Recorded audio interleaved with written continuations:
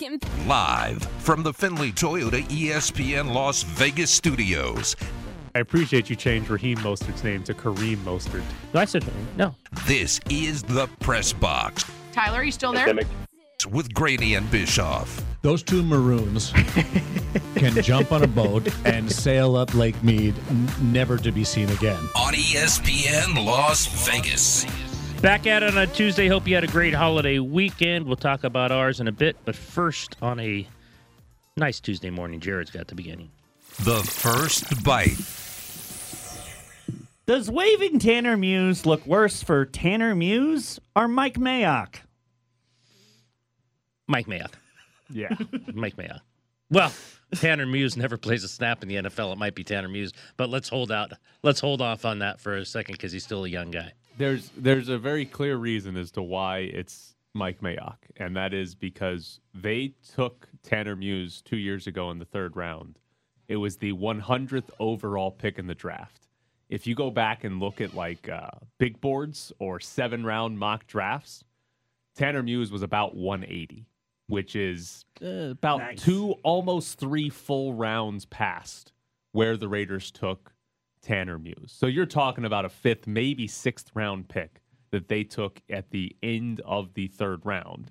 He gets injured last year, so he spends the whole year on IR, and now he gets waived before the season even starts. We have talked so much about the Raiders not creating value with their draft picks, but we've primarily talked about it with their early picks. When they take a Cleveland Ferrell, when they take an Alex Leatherwood, despite him being mocked to the second round, when they take Henry Ruggs as the first receiver when he's, regarded as the third best receiver. We've talked so much about the value, but it's not just in the first round. They do this throughout the draft, and Tanner Muse is another example of that, where they took this guy 2 rounds early, and now we're sitting 2 years later. Tanner Muse is gone. Tanner Muse is waived. I mean, he might come back on the practice squad. Might come back today in the practice squad. I don't see anyone running to pick him up at this point. I might be wrong, but I haven't seen that on Twitter.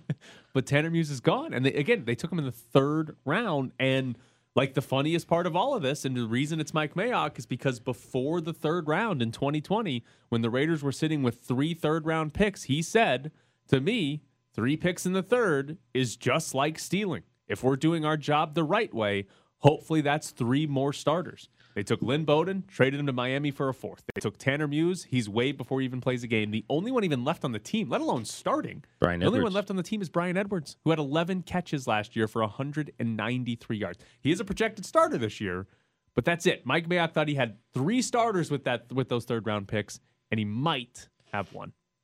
Is the Joker starting in Miami? Lynn Bowden, no, I think he's pretty far down certain the depth packages. chart. I think he got pushed Certain down the Joker depth chart. packages. Yeah, I mean, when you say something like that, you're held accountable. And they did not. I mean, put it this way: other teams right now are saying we're glad you stole those guys because it was like stealing because it hasn't worked out for any of them. We'll see about Bryan Edwards this year. We've talked about Ruggs and Edwards and how important they are to this season, and they need to step up and all of those things. They need someone beyond Darren Waller to actually be competent receivers in terms of numbers. It doesn't look good for him. And you go back to the Cleve Ferrells and other picks they made, and it has not looked at the other guys in the 2020 draft. Ruggs, like you said, Arnett hasn't done anything. Right. He's been ranked, very low in terms of Pro Football Focus in their ranking. So John Simpson.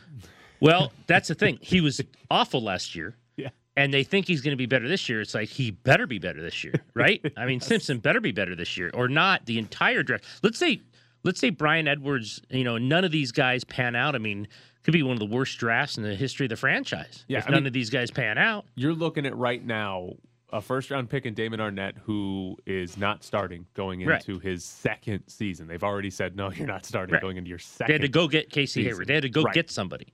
You are looking at Ruggs and Edwards, 2 guys who didn't do a whole lot last year, but the Raiders have basically put them in as starters.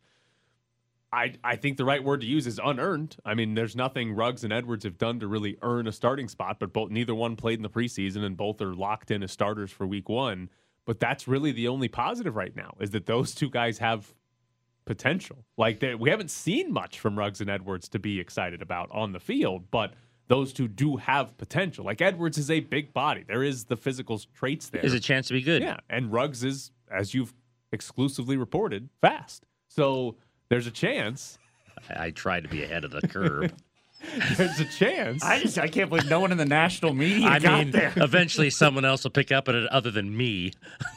So there's a chance Ruggs and Edwards are good, but we just haven't seen it yet. And here's the thing, if only one of those works out, it's still a brutal draft class you're looking at right now, because you'll be looking at nothing else even worked out from having 5 picks in the first 3 rounds. So here's my question: when we look at the most recent draft class for the Raiders, is there any reason to think that Leatherwood and Merrick are going to be good? I mean, they've got 2 rookies that they have starting at right tackle and at free safety. Is there any reason to think they're going to be good based on Mike Mayock's previous drafting? I mean, 2 parts to that. I don't think I can say that they won't be. We have to give them a chance. I don't know. Maybe they both end up being great. We have no idea about that. So if you're going just on recent draft classes, the odds are not in their favor, right? So it hasn't worked out in other ones, but it doesn't mean that they can't be better than everyone who's been drafted and be great. We don't know. I like this other part, though, you have down here. I don't think, no matter what happens with Leatherwood or Morrig or whoever, I don't think, as long as they're together as a duo, that John Gruden and Mike Mayock are going to change their strategy. I think they think, again, we've talked about this. I think they know more than anyone in the room. That's not original to people who run NFL teams. They all think they know everything more than anyone in the room, and most times they know a lot more than the rest of us about football. But let's say Leatherwood and Morrig don't work out this year. Do you really believe next year it's not going to be like, well, we followed our board? We don't listen to what people say. We followed our board. I don't think that's ever changing as long as those guys are the ones drafting. And it hasn't worked out so far. I mean, how would you think that they could change their, well, it's an easy question, philosophy in terms of drafting what more people think are higher ranked players and not taking as many reaches. But do you really believe Mike Mayock won't do that? I mean, they have to. Okay. At what point do they sit down and say, wow, we have blown this 3 straight years, 4 straight years, 5 straight years? Because again, the biggest problem, it's not necessarily the players they take, it's that they don't understand the league-wide value. They don't understand that Tanner Muse is a projected 6th-round pick. And you pick him in the 3rd. If we're talking about them waiving Tanner Muse as a 6th-round pick today, we're not talking about it today. We don't even bring it up. Well, we are talking about the birthday wish, but that has nothing to do with him waiving the tweet. But we're not like, it doesn't matter if you waive a 6th-round pick. It's when you have a 3rd-round pick and your GM says it's like stealing, this should be a starter, and you waive him before he plays the game, right? They keep doing this, where Alex Leatherwood is not a projected 1st-round pick. You take him in the 1st round. Where Damon Arnett is a projected 3rd-round pick. You take him in the 1st round. And he's not starting his 2nd year. When Cleveland Farrell's a projected 20th overall pick in the draft, you take him 4th.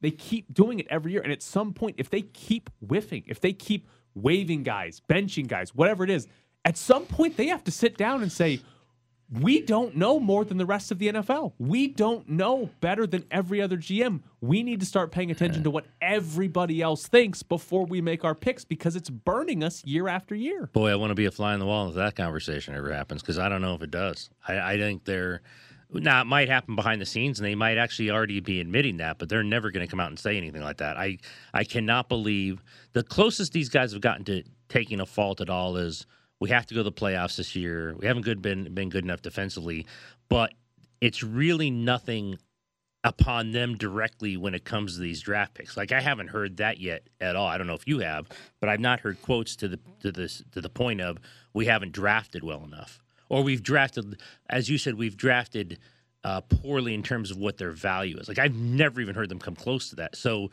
if we're saying they're going to do that, like, I don't believe it. I don't believe it. No matter what happens this year with these draft picks, they just keep reaching. It's one thing, like I said before, it's one thing to think you're the smartest people in the room. It's another thing to try to continue proving it. And how do you continue proving it? By taking guys off their spots in terms of where everyone else agrees they are. That's like, no. We know better than everyone else. Everyone says this guy's 20, but we know he's number 4. We know that. You can do that once and miss, but it seems like they're doing it a lot. I mean, you can do it. You know, everyone takes a shot. Everyone tries to steal someone. Everyone says, no, we think he's better than what everyone else is saying. They continue doing it, like almost every pick. It's like, don't you hear I mean, Mayock the last 2 years, have you not heard the first question in every post-draft conference? Everyone had that guy 35. You took him 2nd. What do you think? I mean, it's like a common theme. So to me, as if they keep doing it, I don't think they're going to admit or that they believe they're wrong. Like, if you keep doing something, you're not admitting that you're wrong. Well, I think the admittance of them being wrong is at the end of the season, if they don't make the playoffs, Mike Mayock's fired, isn't he? Well, someone's on the hook, and it's not the head coach. Yeah. I mean, if this team wins 7 or 8 games and they don't make the playoffs again, we're not coming back next year with Gruden, Mayock, and Carr. We're not coming back with all 3 if they miss the playoffs, right? Can't. Like somebody's Yes. going to be out of here. Could So- be 2, other than the head Yeah. coach. So that, to me, that's your admittance. I mean, hell, waiving Tanner Muse is somewhat of admitting you screwed up the pick when you waived the guy before he ever plays the game after taking him in the 3rd round. But that to me is when it's, hey, they might not say it out loud, but if we get to the end of the year, they miss the playoffs, and Mike Mayock is fired, that is John Gruden saying the draft strategy has not been good enough. Now, Sure, whether because or that's not- what he's in charge right. of. Now, whether or Essentially, not- or supposedly. Mayock deserves that. We've talked we a lot don't know about that. Mayock in this. Yeah. It might just simply be Gruden. Like Mike Mayock might be sitting in the draft room saying, no, don't take Tanner Muse. We can get him in the 6th, John. Trust me. Johnny, do I have to turn this card in? Because this guy is probably not a 3rd rounder. Turn it in! And that's the hard part in evaluating We don't know. this organization is who loved Tanner Muse, who loved Damon Arnett in the 1st round, who loved Cleveland Ferrell at 4 overall. We don't know the answers to those questions because even though Mike Mayock is the GM, everybody assumes John Gruden is having the final say. Do you believe we're wrong about that? Because you and I talked about a quote Gruden had earlier in the camp, which I thought, actually when practice was underway, which I thought was really interesting. He said something to the fact of, well, the GM's going to tell me or the GM's going to make the decision. As the first time I ever heard him give inference to perhaps Mayock actually had some power there. Yesterday, he does a one-on-one with Vinny Bonsignore of the Review Journal, and one of his answers is, there's been a lot of changes here. There's this, there's a new president, there's that. And let me ask you this. Is it him? Is it us not understanding that other people have power, or is it him being 40-40 after so many years and kind of trying to spread it out now? He's not a dumb guy. I think he's pretty smart in terms of how, where he goes with his comments. So those 2 comments of late of the last few weeks kind of surprised me because I'll tell you one thing. When Mark Bedane was the president, never heard that. I don't think he ever mentioned. Well, he mentioned Mark Bedane to say, hey, he's doing a great job on the stadium, or he built the stadium, but he never gave the inference that someone in that position might hold some kind of influence. Yeah. I never heard him say that. I don't know if it's him setting up as, hey, this is not all my fault, or if I don't know. I would tend to believe in the contract and the money that we know, and that is that John Gruden got a 10-year, $100 million deal, so John Gruden is the one that's making the decisions because it heavily favors that. Right. I just don't know if he's starting to float things that they don't make the playoffs. Like, well, it's not all me. Yeah, so I would believe he's the one making the decisions, and he is, in a sense, kind of floating it out there. Hey, I'm the head coach. I get paid the most, but there's other people who make these decisions too. So when we suck again, it's not my fault. I think that's what I would lean to. That's where I would go to is what John Gruden is doing when he starts bringing up everybody else. And whether it's, hey, I listened to the GM, or, hey, we got a new president around here. Things are different. Like, I don't know if 8 and 9 suck. I mean, it's below 500. it's the prolonged mediocrity that I think is the most delightful part of this. Is if they were sucking, that'd be one thing. It's the fact that they win 8 games. I do think it would be interesting, and they're obviously much better than this, so it'll never happen. How much would they reach on the number 1 overall pick?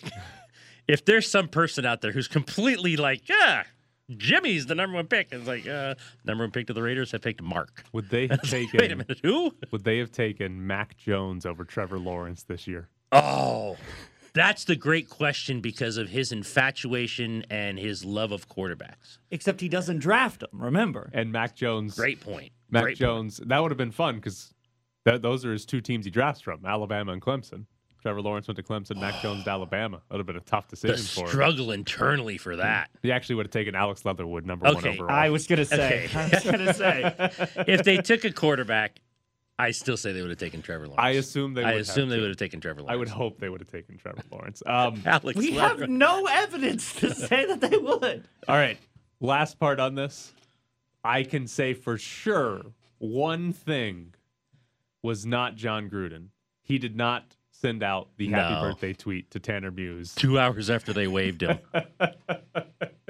That goes to show you when you do those timed tweets, be absolutely sure it's going to go out in a good timing. So, yeah, it was deleted quickly when like we waved that guy 2 hours ago. Birthday Tanner Muse. Here's my realtor's business card. Exactly. Good luck selling and buying because you're out of here. All right, coming up next. All right, we got to get a little bit into the world of soccer because some Argentinian players got arrested on the field this weekend. U.S. advantage, Kellen Acosta. back to the Press Box Morning Show with Ed Graney and Tyler Bischoff. All right, we'll get to the United States not winning a World Cup qualifier again, but World Cup qualifiers happening all over the world over the weekend. Brazil and Argentina were supposed to play a game.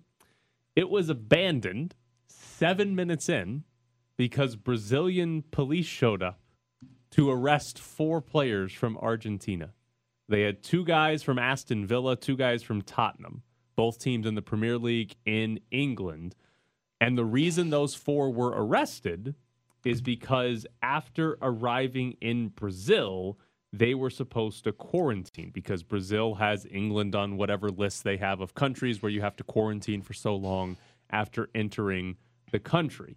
Those 4 players obviously did not quarantine long enough because they were on the field playing in the game.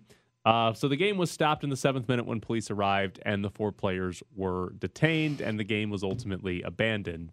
I don't know if I love or hate the idea that the Brazilian police waited for the game to start to then show up and arrest them. You knew where they were. They're Well- on the pitch. Well, as Lionel Messi said, they've been in the country for a couple of days, and they had been at the stadium for a couple of hours. They could have shown up at any point before the game started and actually arrested these guys, but they waited specifically for the game to start. I mean, have you seen the beaches of Brazil? These poor guys, they got there, they're like quarantine. You see the sights on the beaches of Brazil? Come on, what are you talking about? You got to get down to the beach. This is funny.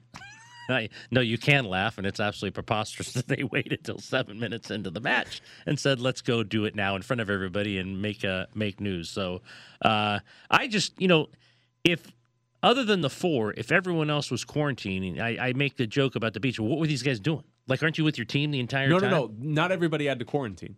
Just Because them? It depends on what country you traveled from. So they must have. So England is on Brazil's list of countries. Yeah, these guys from Tottenham and Aston Villa came in from England. Right. So it depends on what country you came from. Where'd Messi come from? Home? Yeah. I guess France isn't on Where'd the he list. come from? So it depended on what country you were coming from. But you still check in with the boys. Hey, guys, we're here. What are you doing?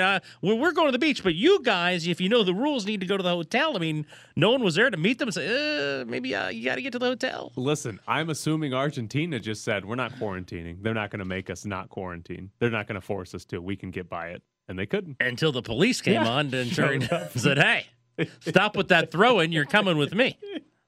That's actually pretty cool. That's actually good. I wonder what... I guess there had to be an announcement of some sort. Can you imagine like being a fan there and these guys, especially Brazilian fans, like, what's going on? Why are they leaving the field? Where's Messi going? What if they were like in the police station and they were like, we can't get them all at once. How will we get them all together? And someone just goes, well, they got a game. Well, I did see someone tweet that Brazilian police will often like wait until there's a birthday or a wedding and show up and arrest people. Like if there's somebody that they know they need to arrest and they know there's some big event coming up, they'll show up at the big event and arrest the person. Because I guess they view it as less dangerous. They're like, yeah, if he's around. He's not going to shoot his own family. Yeah. I mean, if we're out in front of everyone. Yeah. Well, now you are talking Brazil, Jared, so come on now. We don't know who's shooting anybody, but well, it's a dangerous place. This is kind of funny in a lot of ways. I mean, I mean, are they now quarantined in their cells? I mean, what's going on now? They just kept them there? I looked up the update here. Or did they just get them on a plane and say, go give it to somebody else? But if you remember, 2 weeks ago, we talked about the Premier League saying we're not going to let players leave to go to the red-listed countries or whatever. South America, I think all of South America was on that list. Like the Premier League initially came out and said these 4 players were not going to be allowed to go and play in this. Both Tottenham and Aston Villa both agreed to let their players go. They said what their deal was, each team is playing 3 World Cup qualifiers right now. Their deal was you guys can go play the first 2 and then come straight back. That way the time you have to quarantine back in England is significantly less. So I think these 4 at some level were just irresponsible people, because if Tottenham and Aston Villa had to go through that whole scenario of, hey, we'll let you go, but at some point someone had to tell these 4 you have to quarantine when you get there. Well, I mean, they wouldn't have even gone because they would've been able exactly. to So play. obviously they just would went not have been there able and to just play. didn't do it. Yeah. So it's like, you know what? You need to get arrested then. If they showed up to say, "Oh, we'll quarantine before the game," there was not enough time for them to quarantine and then play the game. Listen, if these dudes were in a Brazilian jail for 3 days, they'll quarantine the next time. So they learned their lesson. They learned their lesson. There probably won't be a next. I mean, If they actually get a leave. also, Brazilian jail sounds like the big, well, where'd you get COVID? I got it at the Brazilian jail. I was fine until you arrested me and put me in jail. So there's your World Cup qualifiers. There's your thing. What happened to the Americans? What's going on? We'll get to that. What's going in on? briefs. We'll get to it. Relax. You Oh, can wait a yell minute. at them in Is that briefs. in the rundown Do as well? either of you read the rundown? Come on. Not after a long weekend. Yes, exactly. It was a long weekend. We'll Wow. get to the He US. was going 0 dark 30 the entire time, and I may have imbibed in too many festivities. Festivities. If someone came to the U.S. from a country where they had to quarantine before getting here, are we still doing that in the U.S.? I feel like we aren't doing that. I think people are just coming. You show up, you get some horse dewormer, and you're fine. Would we arrest them on the field? No. Or would the United They'd be States... arrested in the locker room before the game Okay, started. they'd Yes. find a way to do Yes. it where it wasn't on the field. Yes. So really, we're just anti-fun. Like, we're anti-spectacle here. Like, No one from Metro's running down the lights field in the middle of the match and saying, "Come on, let's go." I mean, someone Well, from I Metro mean- might I be mean- starting for the lights. Might be good to stop the game, but no, I think we do it in the locker room. If you're trying to track them down and you know they're playing a match, then it's like just get there before the match starts. so basically, the point here is that the Brazilian police they like the spotlight. They've got yes, they like to be in front and center. They're I mean, I'm more- not ripping them for it. It's hilarious. They're more here for our entertainment than the U.S. Yes, police would be. absolutely. The, Yes, the the U.S. FBI police are or boring. Whoever the hell is FBI's arresting boring. guys for yes, this. exactly. Yeah. Completely This is boring. also a crime that the Brazilian police are like, hey, we can solve that one. We found him. You're not escaping us now. We know exactly where you're going to be. All right, coming up next, David Roth joins the show. Is Tyler a know-it-all? Can you prove him wrong? Tweet at Bischoff_Tyler and at Ed Graney. Now the 1-2 is hit in the air fairly deep to right field. Soto on the run, looking up, and that ball is in the stands. Javi Baez with a home run. We're back to the press box with Graney and Bischoff, live from the Findlay Toyota ESPN Las Vegas studios. Joining us now from the Defector is David Roth. David, what's a better day for you? The first full day of college football or the first full Sunday of the NFL? For me, it's the NFL still, although I kind of made the decision, not exactly like a self-care, wellness sort of thing. Just at some point a few years ago, I realized that there needed to be a day of the weekend that I was not inside drinking beer in the dark watching sports. So college football got the axe, more or less. And, I still watch some, but that's my day to not be disgusting. And then on Sunday, I just, I turn into, Bruce Davison's character in the first X-Men movie where he melts. But that's me. It's just Miller High Life. I need to work on that, too. I really found the college football kind of cool to see this weekend, just in terms of it's both a little sort of squeamish feeling, and then also kind of awesome to see the stadiums full of kids acting like they're at a college football game. Last year, not watching those games in the empty version of the big house was I did not want to see any of that. It was like a zombie. So you wrote about it at the Defector. Should we have full stadiums? Should we fully appreciate the weirdness that is college football with full stadiums? This is the thing that I did write about it on Sunday, and I've not felt as uncomfortable writing something. I think just because what I would want is for there to be reasonable guidelines on stuff like this. A stadium full of vaccinated people, I have no problem with. That's to me what we're going for. That's the whole goal of all of this stuff is to it's not just getting back to normal so that you can go back and sit in a cubicle or whatever. The things that I miss are the things that are cool, and that I enjoyed doing as a person. But, it's still strange to see, and when there's a stadium that's entirely full in a state that's 48% vaccinated, that to me is still going to feel bizarre. And I guess working through that is kind of what we're going to need to be doing the rest of this year. Although, of course, it gets easier if you make the right decisions, that to me, like thinking of it as a reward, that like at a lot of Virginia Tech, it's like 95% of the student body is vaccinated. They mandated it and the kids did it. So like if they want to go to a game and jump around to enter Sandman, like to me, they earned that like 100%. I was wondering, everybody else has got to earn it too, I was wondering about that, watching Wisconsin do jump around, and it was so cool to see. I've been there to see it. But it was also nervous. Like, if you're doing that, are you really looking at the guy next to you and go, Jimmy, are you really vaccinated? Like, there must be sense of this huge nervousness where you want to get back, you want to do those things in your college kids, but you see that swarm of people like from an overhead shot, and you're like, what is the percentage in that place that are really vaccinated?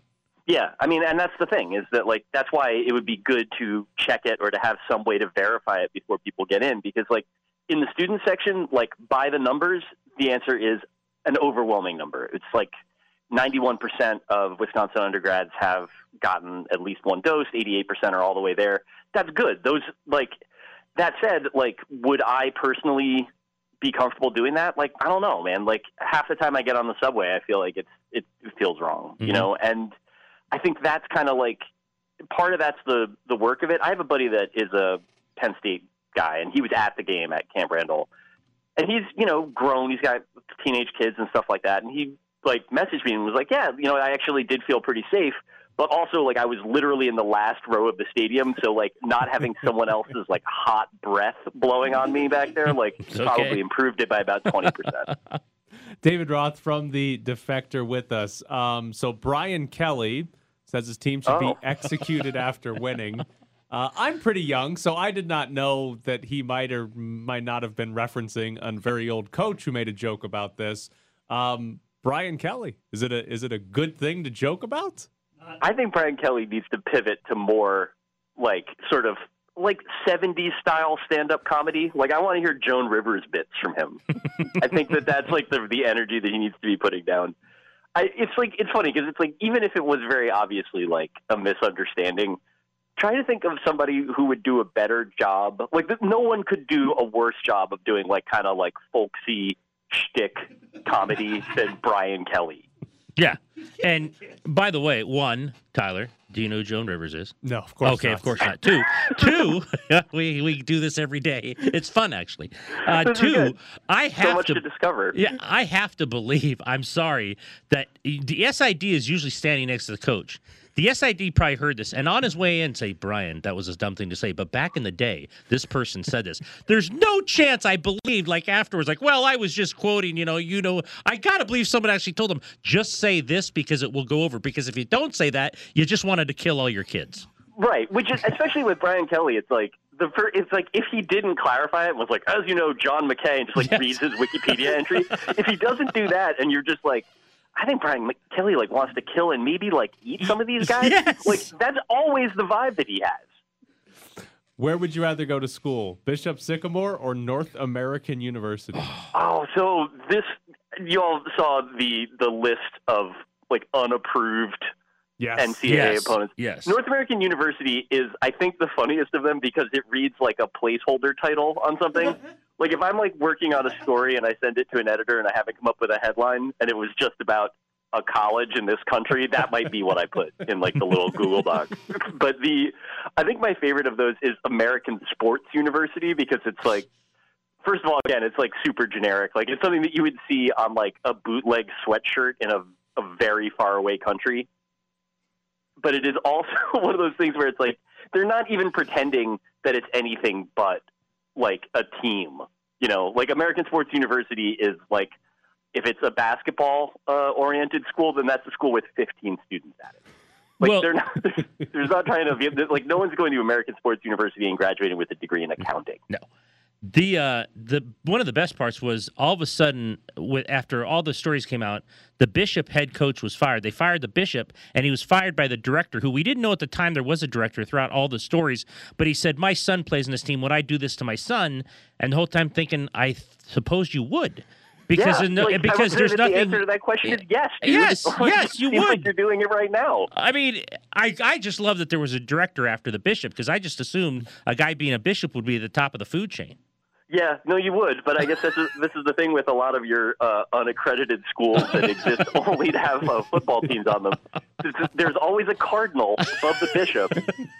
to me, what was incredible about that, like the whole story of him, like, you know, he's in trouble, then he's fired, and he's like, basically he just like did a Randy Edsall to himself.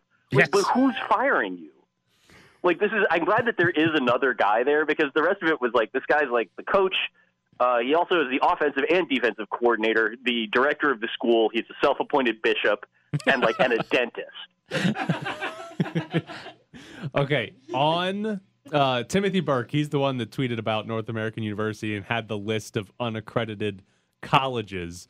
Which do you prefer, University of God's Chosen or Future College?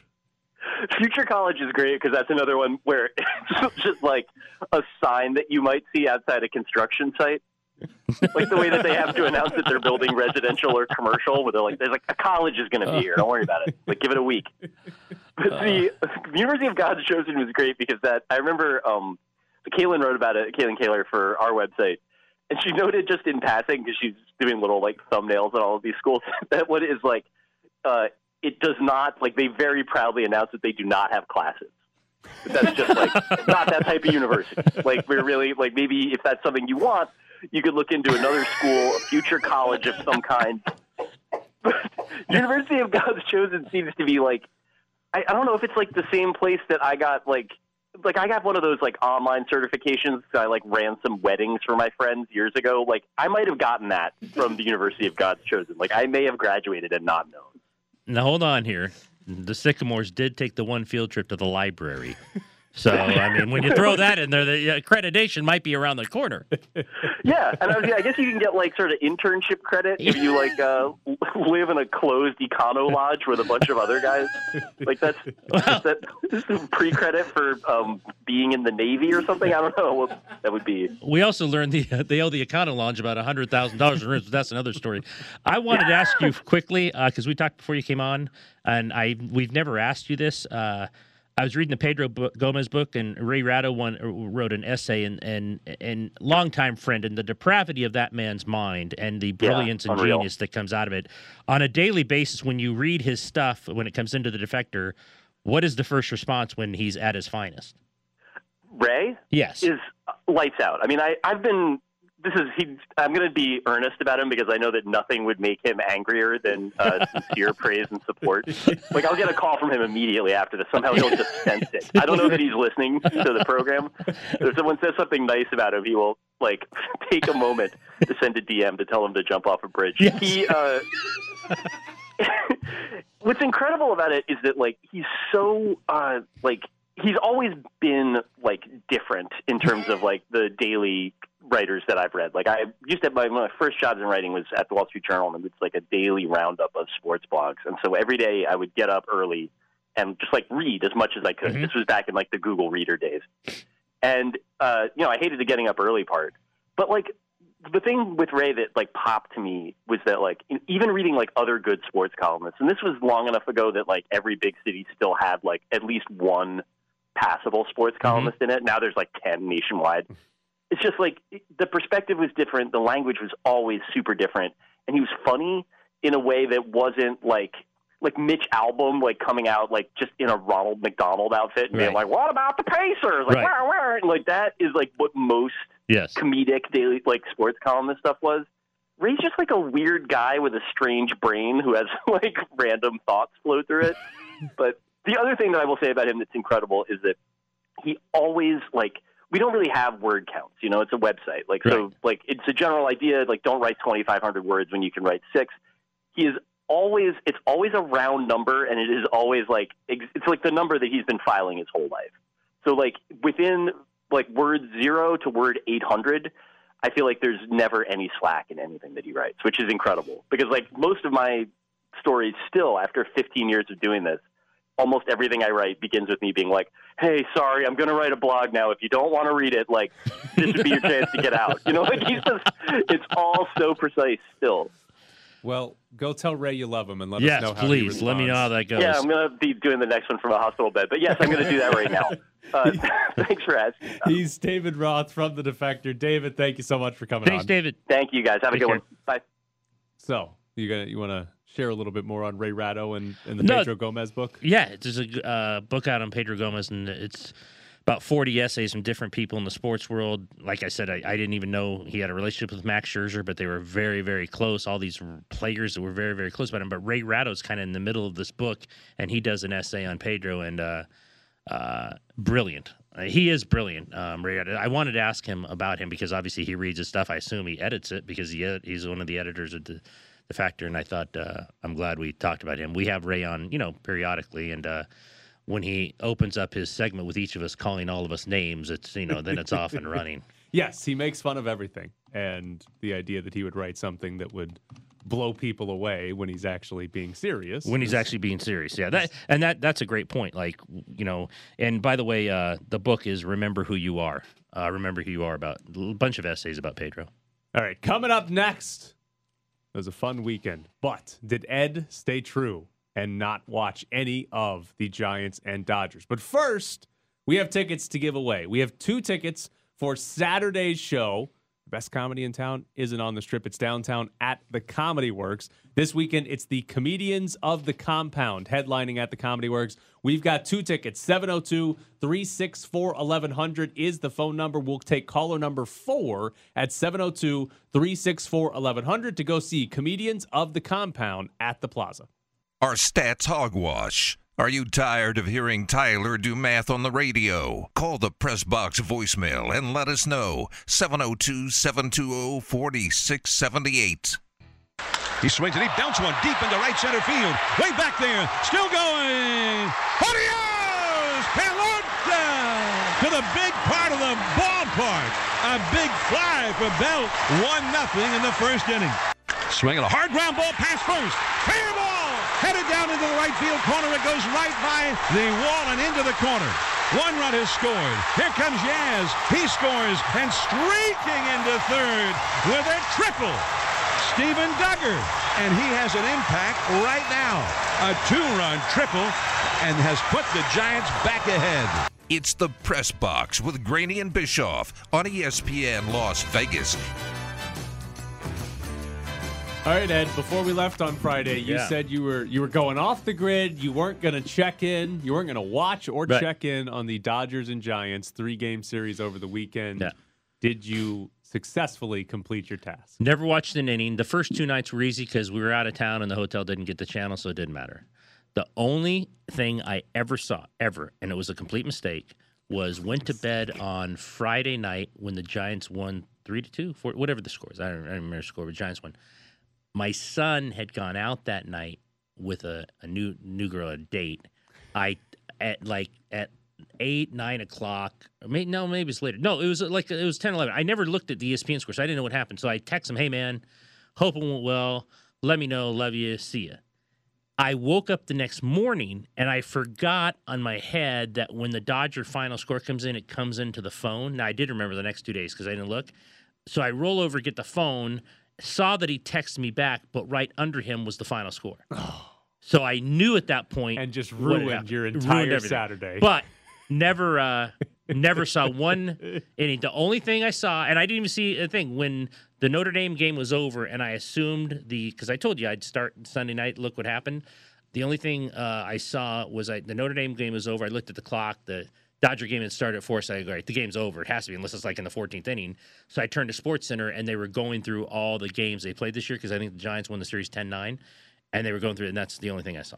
Yeah. That's it. I know going into this weekend, the Giants and Dodgers had scored the same exact amount of runs against each other. And half the games were like walk-offs. They were good games, but that's it. So I feel pretty successful. Well, yeah, because the one thing I forgot it was going to be on my phone. I just wanted to see what my son said, so I didn't purposely go to the phone to look for the score.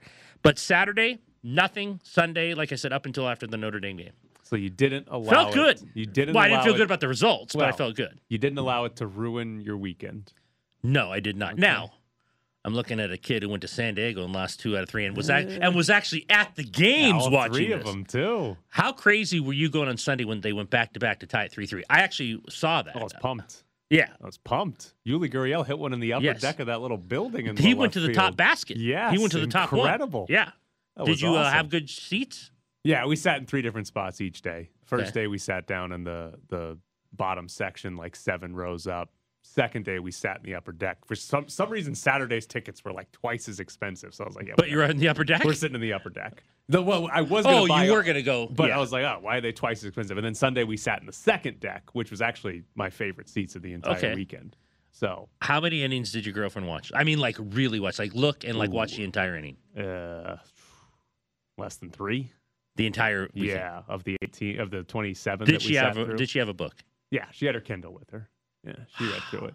She got at one point, she's like, I'm kind of bored with this book, but I don't want to watch this game. Hopefully that wasn't in the second inning. That's the kind of thing you want to hear like in the ninth. It's like, oh, don't worry, there's only 2 outs to go. But wow. Yeah. They lost 2 out of 3, but it was good. Did you see the Botanical Garden?